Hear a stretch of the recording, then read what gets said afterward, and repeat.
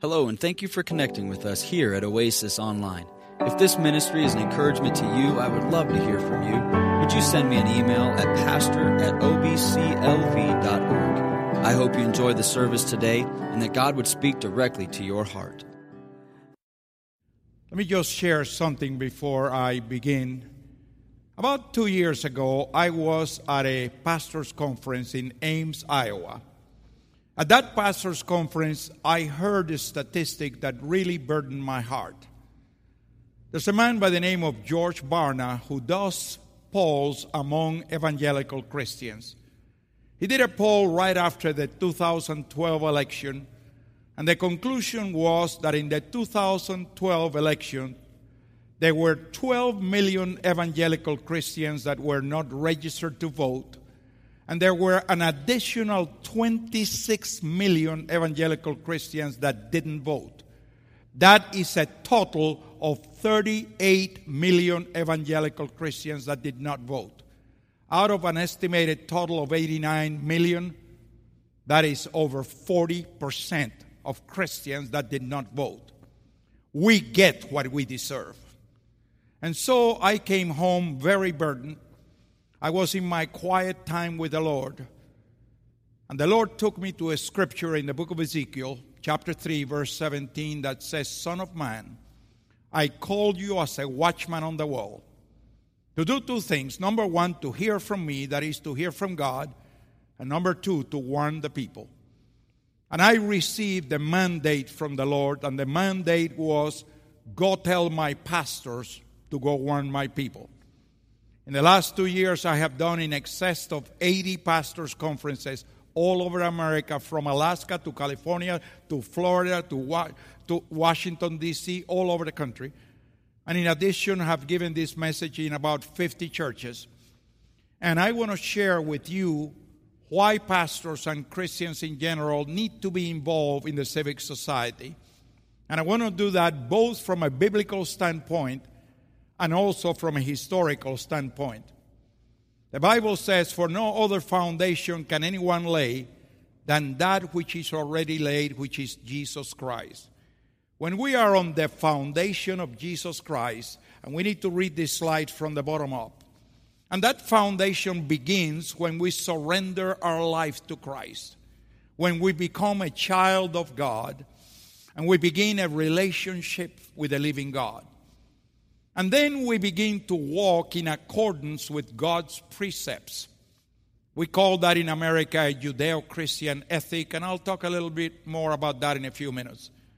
And then God begins to manifest the fruit of the Spirit in our lives. Love, joy, peace, and the rest of it, which is really the character of Christ being manifested through us. And God gives us a purpose in life, a direction in life. And I would say, if there is anything that characterizes the life of a Christian more than anything else, is that we live a life of contribution. There is not a higher calling in the Christian life than for us to invest our lives into the lives of others. That's what the Christian life is all about. The net result of that lifestyle is the free society with respect for the individual. The Bible also says, if the foundations be destroyed, what can the righteous do? Unfortunately, the world has set up other foundations. I want to talk to you for a minute about the most prevalent of those foundations, and that is secular humanism. Secular humanism says there is no God, you are your own God. And of course, on that setup, there are no moral absolutes. As a matter of fact, their mantra is, if it feels good, do it. So that type of society is characterized by a lot of immorality, a lot of chaos. But here is the challenge. Here is the sad part. Secular humanism has crept into a lot of churches across America. And there are many churches in America preaching what I call the social gospel, trying to look more like the world with the excuse of attracting the world. The problem is when the world comes, there's nothing different, because they talk and act just like the world, and those churches lose their impact upon society. Now, there's another terminology that we have been hearing a lot over the last 5 or 6 years, and it's this term, social justice. I mean, it sounds so good. Who would want social injustice? But what does that mean? Where does that term, social justice, come from? Well, it comes right out of Karl Marx. Social justice is collectivism. It is the rights of the group. It denies individual responsibility, which is the biblical concept, and instead it divides everybody into a series of smaller groups, makes every person in each group feel like they're incapable of achieving anything, they need a handout. So let's just think about this. These people don't believe in God, so they cannot rely on God. Individual responsibility is destroyed, so there is no self-reliance. So if they cannot rely on God, and there is no self-reliance, the only thing left is rely upon almighty government. So this social justice creates a dependent society. And the worst thing about this dependent society is that it kills the dream. No longer do they feel that they can achieve the American dream. You know, that's the greatest thing about this country, is that with hard work and perseverance, you can achieve whatever dreams you have. The Bible puts it this way: though the righteous falls 7 times, he gets up again. But social justice kills the dream. And so people feel trapped in a circular treadmill, just in their lot in life. And this dependent society tends to grow more and more. And the more it grows, the more it's totally controlled by a totalitarian government. That is the definition of socialism. Now, unfortunately, the church has been very silent in spite of all that has been happening in America. And there are a series of excuses that the church gives for its silence. The first one is separation of church and state. Now, I'll tell you, I know the Constitution very well. I know the Declaration even better. Separation of church and state is not in the Constitution. It's not in the Declaration. Where does it come from? Well, to really understand it, we got to go back about 400 years. If you were living in England in the early 1600s and you were not a member of the Church of England, you were a heretic and you were persecuted. That's what drove the Pilgrims to America in the early 1600s. Seeking the freedom to worship Almighty God. Do you realize what a wonderful heritage we have in this country? We are the only country on the face of the earth that was founded on the Word of God. No other. What a wonderful heritage. Well, let's move forward a couple of hundred years. At the time that the framers gave us this constitutional representative republic, all 13 colonies were concerned as to whether this new government was going to impose on them a state religion like their forefathers had fled from. All 13 colonies were concerned. The Danbury Baptists expressed that concern to then President Thomas Jefferson. And Jefferson, in an effort to appease their peers, he writes a letter to the Danbury Baptists. I want to point out 3 things on this letter. First, he says, believing with you that in matters of faith and religion, those are only between you and God, and no one has a right to interfere. Very clear. And then he says that their legislature should make no law respecting an establishment of religion or prohibiting the free exercise thereof. In other words, he quotes verbatim the First Amendment of the Constitution. And then he says, thus building a wall of separation between church and state. If we take those 3 statements in context, it is absolutely obvious that Jefferson is only talking about a one-way wall. A one-way wall to prevent government from imposing a state religion upon the people. A one-way wall to prevent government from interfering with our free exercise of religion. In no way, shape, or form can you infer that Jefferson is saying that the church should not have an influence upon every area of society. The church should have an influence upon arts and entertainment, upon sports, upon the media, upon education, upon business, upon government. Now, let me give you a little bit of history of the last 50 years or so. 1962, prayer was banned from schools. And a year later, the Supreme Court banned the Bible from schools. Now that one is very interesting because did you know that the very first Bible printed in America was printed under the auspices of Congress? And it was printed so it will be the principal textbook in primary schools, high schools, and universities. Doesn't sound like separation of church and state, does it? But here is the sad thing. In spite of these two horrible decisions, the church remains silent. Their excuse is a political issue. How can you call prayer a political issue? How can you call Bible study a political issue? But that is exactly what the church did. The consequence, you can see the statistics. Teen pregnancy skyrocketed after 1963, and so did violent crime. 10 years later, 9 unelected justices of the Supreme Court decided that a baby in the womb did not have that unalienable right to life coming from our Creator, as stated in the Declaration of Independence. And they legalized abortion. Again, the church remains silent. Same excuse, it's a political issue. The consequence, 57 million babies have been murdered in America through abortion. God help us. We as the Church of Jesus Christ need to fall on our faces in corporate repentance for the sin of abortion. The blood of 57 million babies cries out to God, just like the blood of Abel did.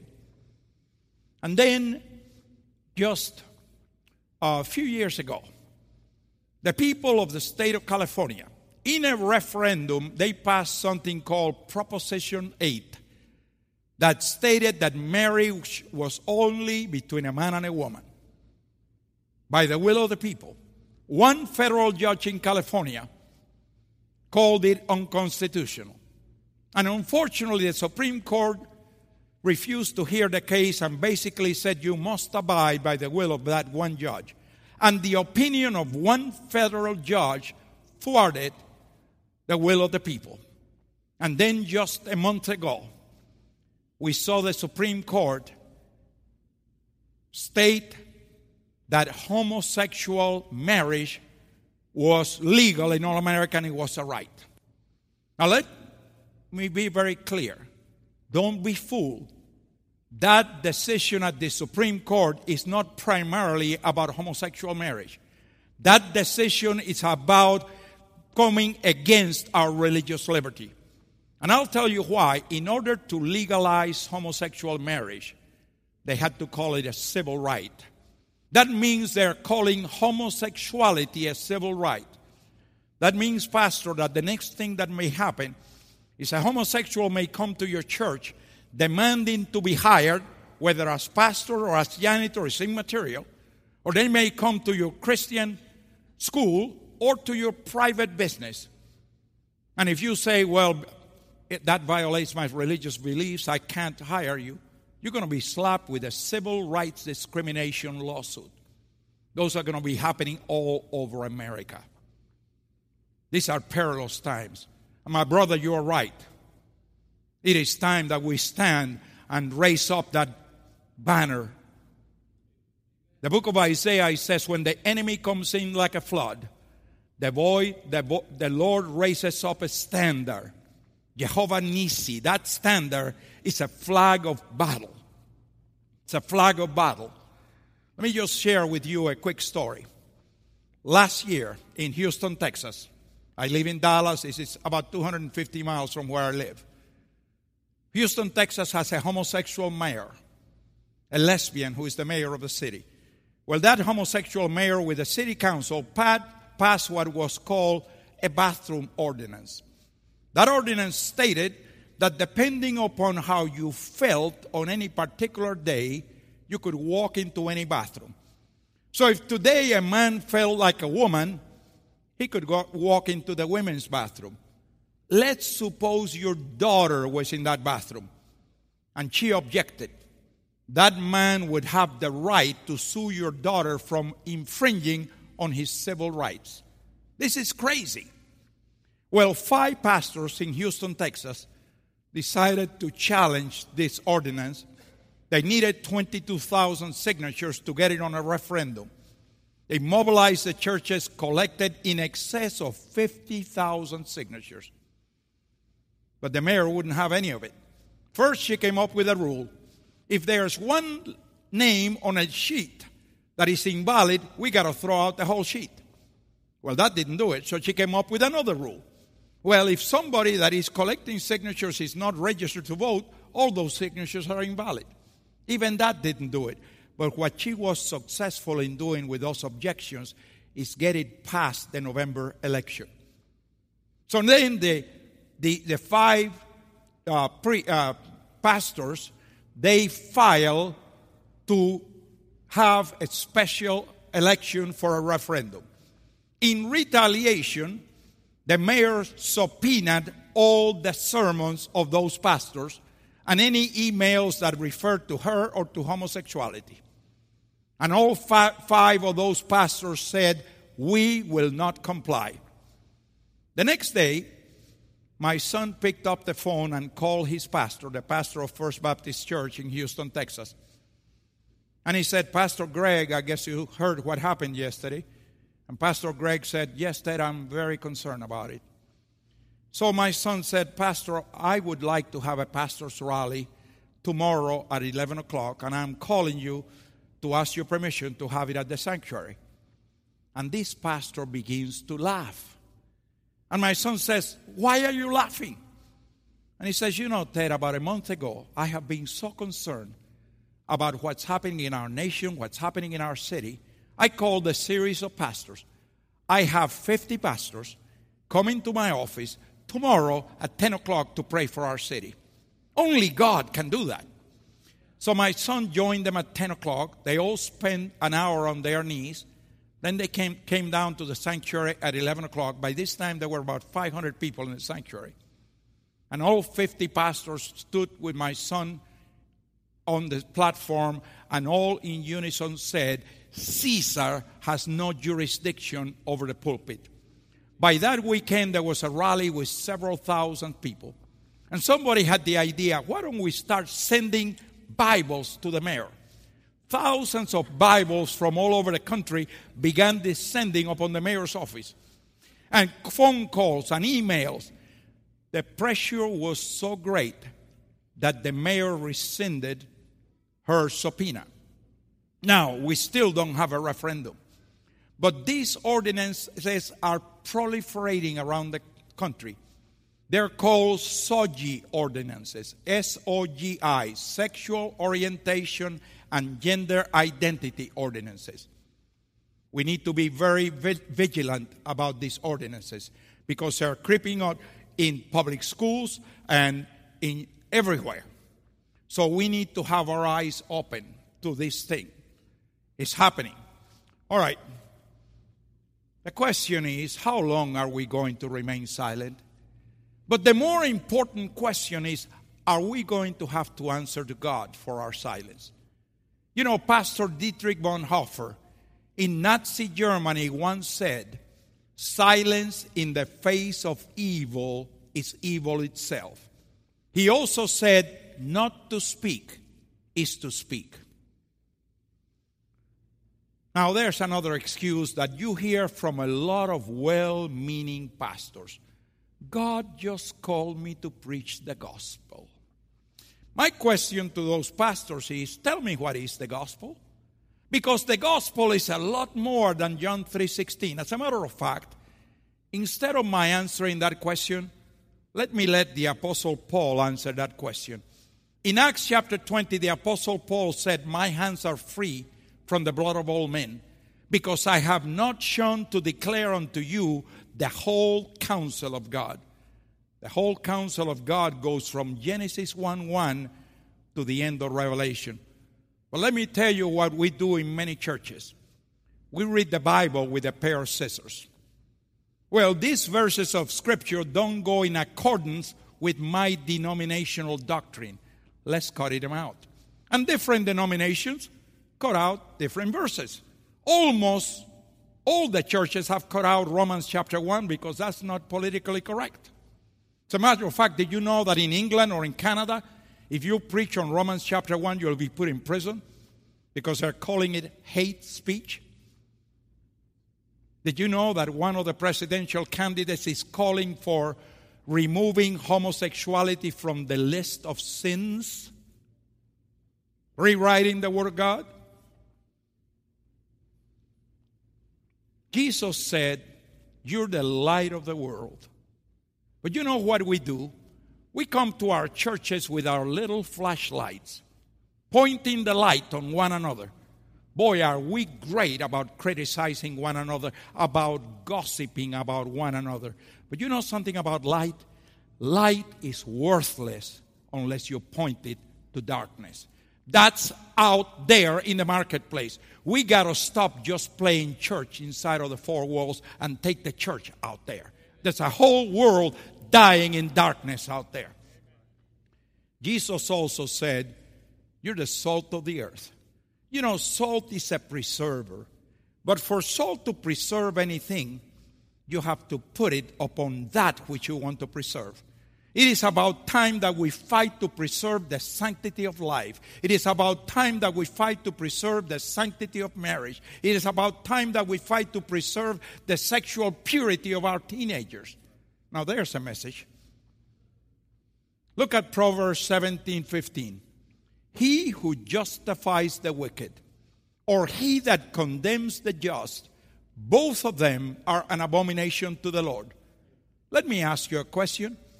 If you're silent, are you not justifying the wicked? Silence is not an option. Now, here is the most common excuse of all. Politics is a dirty business. I don't want any part of it. I'm sure everybody in here has heard it. Is that right? Have you heard it? I'm not going to ask you if you said it. Politics is a dirty business. I don't want any part of it. And you wash your hands just like Pontius Pilate. Let me share with you one more scripture.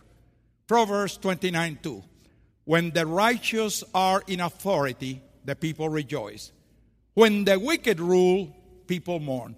If the righteous, the people who believe the principles of the Word of God, are not voting, are not even running for office, what is left? The wicked electing the wicked. And it becomes our fault. Becomes our fault. Now, let me ask you something else. This may shock you. Did you know that the Bible tells you exactly who to vote for? Let me put it in context. Moses has just crossed the Red Sea. And now Moses is in the wilderness. Moses is trying to govern over 1 million people. And Moses is going bananas. And here comes his father-in-law, Jethro. And he says, "Moses, what you're doing is not good." And then in Exodus chapter 18, verse 21, God speaks to Moses through Jethro. And he says, "You select from among the people." Note that God doesn't say, "I will appoint." No. You select, which is the same as you elect. And then he gives 4 qualifications. Able men, such as fear God, men of truth, hating covetousness. Able men, such as fear God, men of truth, hating covetousness. That is how you vet every candidate. Now let's take them one at a time. Able men and women, of course. Well, that simply means elect men and women who are capable of doing the job. Let's stop electing the village idiot. Number 2, such as fear God. Well, if you fear God, you obey the precepts of the Word of God. We call that in America a Judeo-Christian ethic. What is a Judeo-Christian ethic? Well, first of all, it's a moral code of conduct. And then it's honesty, integrity, hard work, individual responsibility, the rule of law, and yes, free enterprise and limited government. And all of that the Bible speaks volumes about. Able men such as fear God. Number 3, men of truth. Let me ask you a question. Aren't you sick and tired of men and women of lies in government? I mean, they tell you one lie to cover up another lie. Whether it is Fast and Furious, or Benghazi, or the IRS, or the NSA, or Ebola, or the missing emails, or money from foreign governments, is lie upon lie upon lie. Let me ask you another question. Have you ever had a candidate for public office give you these wonderful promises about what they're going to do, only to get elected and do exactly the opposite? Anybody had that experience? It's okay if you answer me. But you know something? That one is easy to fix if you just follow this simple rule. Stop listening to their rhetoric and start looking at their record. Stop listening to what they say. Start looking at what they do. Jesus put it this way: ye shall know them by their fruit. It's about time we do some fruit checking. I mean, if a politician tells you, I'm pro-life, but they voted 17 times in favor of abortion, don't believe them. We got politicians telling you today, I'm against Common Core, but they've been promoting Common Core for the last 10 years. Or I'm against amnesty, but they've been promoting amnesty for the last 10 years. Don't believe them. Ye shall know them by their fruits. Able men, such as fear God, men of truth. Number 4, hating covetousness. Something very interesting about covetousness in government. It's not primarily about money. It is about power and control. Politicians covet power, and they covet the control that power gives them over we the people. That's why we have politicians in Washington that have been there for 30 years. And they want to be there another 20. They don't want to relinquish that power. Lord Acton once said, power corrupts, and absolute power corrupts absolutely. So now you know how to vet every candidate. 4 qualifications: able men, such as fear God, men of truth, hating covetousness. The scripture continue. And establish them as rulers of thousands, rulers of hundreds, rulers of 50s, rulers of 10. So what you see is Moses, rulers of thousands, rulers of hundreds, rulers of 50s, rulers of 10. That's equivalent to federal government, state government, county government, local government. Verse 22. And only take up to Moses, that is to the federal government, matters of great importance. Everything else you handle yourself at the local level. That is the essence of federalism. That is the essence of limited government. That is Article 1, Section 8 of the Constitution. That's the 9th Amendment and the 10th Amendment. Article 1, Section 8 of the Constitution is called the enumerated powers of Congress. 18 powers in Article 1, Section 8. If it's not there, the federal government's got no business involved in it. Now let me tell you one that is very much applicable to today. The word marriage is not in Article 1, Section 8. That means the federal Supreme Court had no jurisdiction to rule over marriage. That decision is unconstitutional. And there are a lot of others that they are doing that are totally unconstitutional. And according to the 9th and 10th Amendment, all those powers are reserved for the states. So don't tell me the Constitution is not based on the Word of God. There are 3 very important parts of the Constitution out of 2 verses of Scripture. As a matter of fact, the reason we are a representative constitutional republic instead of a democracy is because of those 2 verses. A democracy doesn't work because a democracy is mob rule. In a democracy, the minority has no rights whatsoever. That's why democracies fail. As a matter of fact, separation of powers, where does it come from? Comes from the book of Isaiah, where God says, I'm your king, I'm your judge, I'm your lawgiver. They're the three powers. Tax exemption to the churches doesn't come from the IRS. It comes from Ezra chapter 7, verse 24, which says that the priests and the Levites and even the singers were exempt from all taxes and excises. Look it up. Now, you know something? You look at the Declaration of Independence. I count 17 grievances in the Declaration of Independence. But did you know that each and every one of those grievances were preached from the pulpits of America before they were written on the Declaration? It was preachers from the pulpit calling out King George for the atrocities that the British were perpetrating upon the American people. The question is, where are those pastors today? Many of them are hiding behind their pulpits, scared to death of losing their tax exemption, scared to death of offending people, having people leave the church and consequently income leave the church, scared to death of not being politically correct. Well, it's about time they become biblically correct instead of politically correct. But you know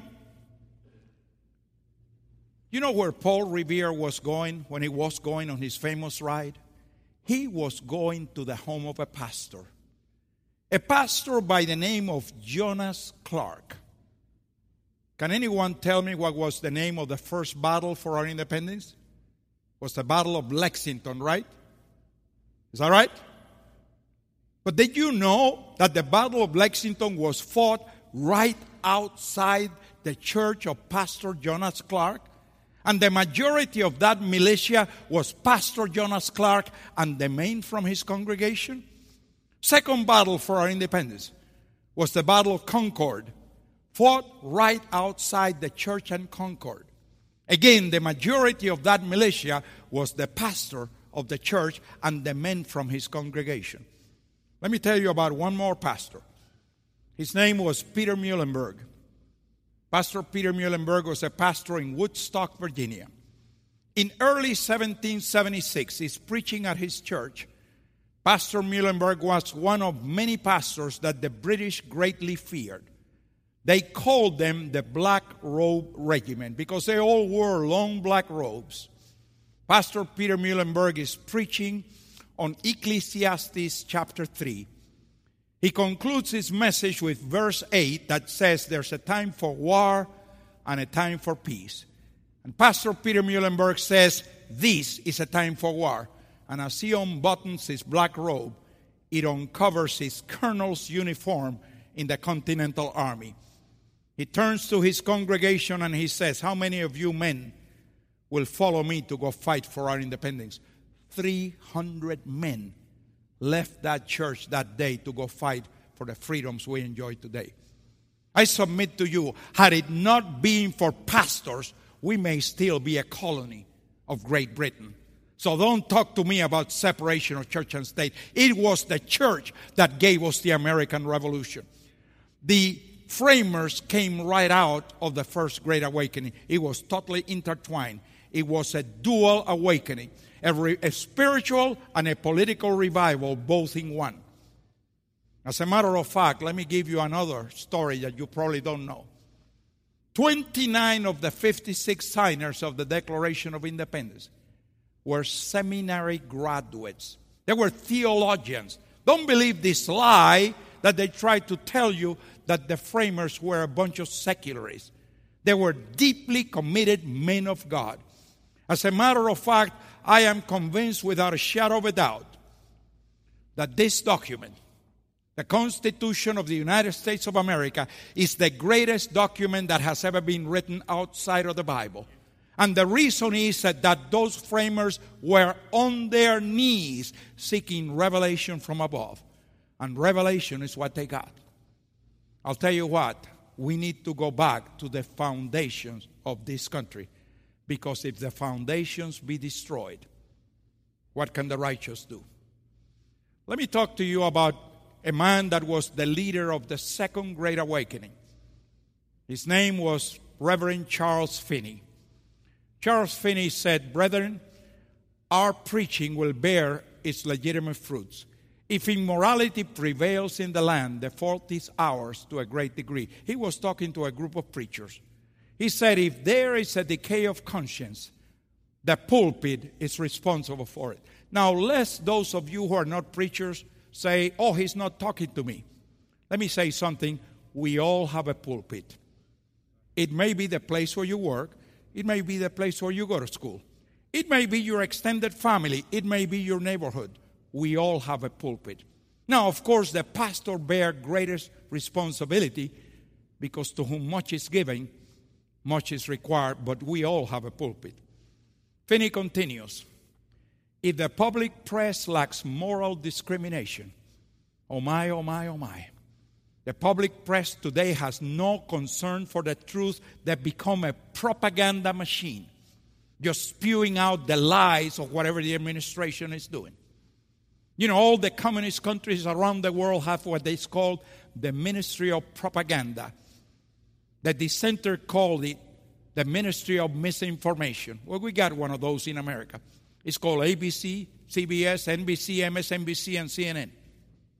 Spewing out the lies that all of us keep drinking the Kool-Aid. Well, he continues, if the church is degenerate and worldly, he says the pulpit is responsible for it. If the world loses its interest in religion, he says the pulpit is responsible for it. Listening to the next two. If Satan rules the halls of legislation, notice that he doesn't blame the politicians. He says the pulpit is responsible for it. The next one. If our politics has become so corrupt that the very foundations of our government are ready to fall away. Again, he doesn't blame the politicians. He said the pulpit is responsible for it. And let me tell you why he says that. If you look at his last statement. Let us not ignore this fact, my dear brethren, but let us lay it to heart and be thoroughly awake as to our responsibility in respect to the morals of this nation. The biggest lie that we have swallowed is this. Politics cannot legislate morality. A lot of preachers have heard say that. That is a lie. Politics legislates morality all the time. What do you think it was when they took prayer from school, when they took Bible reading from school, when they legalized abortion, when now they legalize homosexual marriage? Is that not legislating morality? Let's go back to Proverbs 29:2. When the righteous are in authority, the people rejoice. When the wicked rule, people mourn. Again, as I said before, if the righteous are not voting, if the righteous are not running for office, the wicked are going to elect the wicked, and they are going to legislate their wicked brand of morality. That's what's happening today, and it is our fault. Let me tell you about another pastor. His name was Martin Niemöller in Nazi Germany. Pastor Niemöller said, first they came for the socialists. And I did not speak out because I was not a socialist. Then they came for the trade unionists. And I did not speak out because I was not a trade unionist. Then they came for the Jews. And I did not speak out because I was not a Jew. Finally, they came for me. There was no one left to speak on my behalf. Pastor Martin Niemöller was arrested one evening. Pastor Niemöller was a Lutheran pastor. Like the majority of the church in Germany was Lutheran. So he was dressed all in black with a pastoral collar. He's thrown into a cell with a bunch of drunks. The next morning, a Lutheran chaplain dressed just like Niemöller walks into that jail cell, and he sees Niemöller on the floor, and he says, "Brother, why are you in there?" Niemöller looks at him and says, "My dear brother, considering what's happening in our nation today, why are you not in here with me?" You see, the time to be silent is over. It is about time that we draw a line in the sand, because we have a responsibility before God. Now, let me tell you, yes, we must start with 2 Chronicles 7:14. if my people who are called by my name shall humble themselves and pray and seek my face and turn from their wicked ways, then will I hear from heaven, says God, will forgive their sin and will heal their land. We must start with prayer. We must start with 2 Chronicles 7:14. But 2 Chronicles 7:14 is only half the equation. Let's look at the example of Jesus. Jesus would go up the mountain and spend all night praying. But in the morning, he came down to minister to the people. There's a second part to that equation. And the second part to that equation is 2 Corinthians 5:20, which says that we are ambassadors for Christ. That means we are God's representatives here on earth. We are God's hands, we're God's feet, we're God's mouthpiece. And Jesus said, shout it from the housetops. Not hide it under a bushel, shout it from the housetops. We have a responsibility, my brethren, to elect righteous leaders. We need to stop being politically correct and become biblically correct. You know, I don't know about you, but the greatest goal of my life is to one day hear my Savior say, well done, good and faithful servant. Nothing compares to that. I want to leave you with 5 action steps. Number 1 is we need to make sure we understand that voting is our civic responsibility. If you don't vote, you got no right to complain. As a matter of fact, I believe every church in America should have a voter registration table in their lobby all the time. Now, there are some that say, oh, that's political. It's not political. It's not even partisan. But you can't vote if you're not registered to vote. Number 2, we ought to be preaching from the pulpits the issues that are affecting America today. Most pastors are not doing it because they think they're not politically correct. But you know, the congregation, if there's one person they trust, is the pastor. If the pastor does not address this issue, the Bible talks about those pastors that don't share with their congregation. It said their sheep are scattered like sheep without a shepherd. Read Jeremiah chapter 6 about those pastors that tickle men's ears. And in Jeremiah chapter 6, God calls them false prophets, preaching peace, peace, where there's no peace. Number 3, we need to encourage pastors and people of faith to be involved in the political arena, to be running for public office at every level. I have friends that are pastors and are state representatives. They're still pastors and being state representatives. You know something? They have an advantage over other state representatives because they have a whole congregation praying for them all the time. I know several like that. I know state senators that are pastors, encouraged by their congregation. Number 4, we need to become informed as to where every candidate stands. Don't believe their rhetoric. Look at their record. Fortunately, there are dozens of Christian organizations that provide voters' guides. Non-partisan, they list all the candidates and show you in a graphical manner how they voted in all the critical issues. And number 5, make sure you vote for men and women that uphold the Word of God, that vote in accordance to the principle of the Word of God. If we do that, we are going to see America restore to that vision that the framers had. You got to realize that God has set America apart. America has been a blessing to the world. The evangelism of the world came out of America, and still today, America sends more evangelists than all the other countries together and finances the evangelism of the world. We've also spread liberties throughout the world. We've been blessing Israel forever, except right now. And God has blessed us because we blessed Israel. I believe that God's greatest days for America are still ahead. But it's all up to us to stand in the gap and stand for righteousness. I want to leave you with the last few words of the Declaration of Independence, where those framers, those men of God, basically said, relying upon the protection of divine providence, we mutually pledge to each other our lives, our fortunes, and our sacred honor. Our lives are under attack from the cradle to the grave. I already showed you how 57 million babies have been murdered through abortion. At the other end, it's no better. You know, with this healthcare system we have today, which is nothing more than socialized medicine, you look around the world, anywhere you have socialized medicine, there's a waiting period for the elderly of anywhere from 12 to 18 months. What makes you think it's not going to happen in America? It's already happening in America. Veterans, men and women that have laid their lives on the line for our freedom, have died because of denied care by the VA hospitals. That is a travesty. Our fortunes?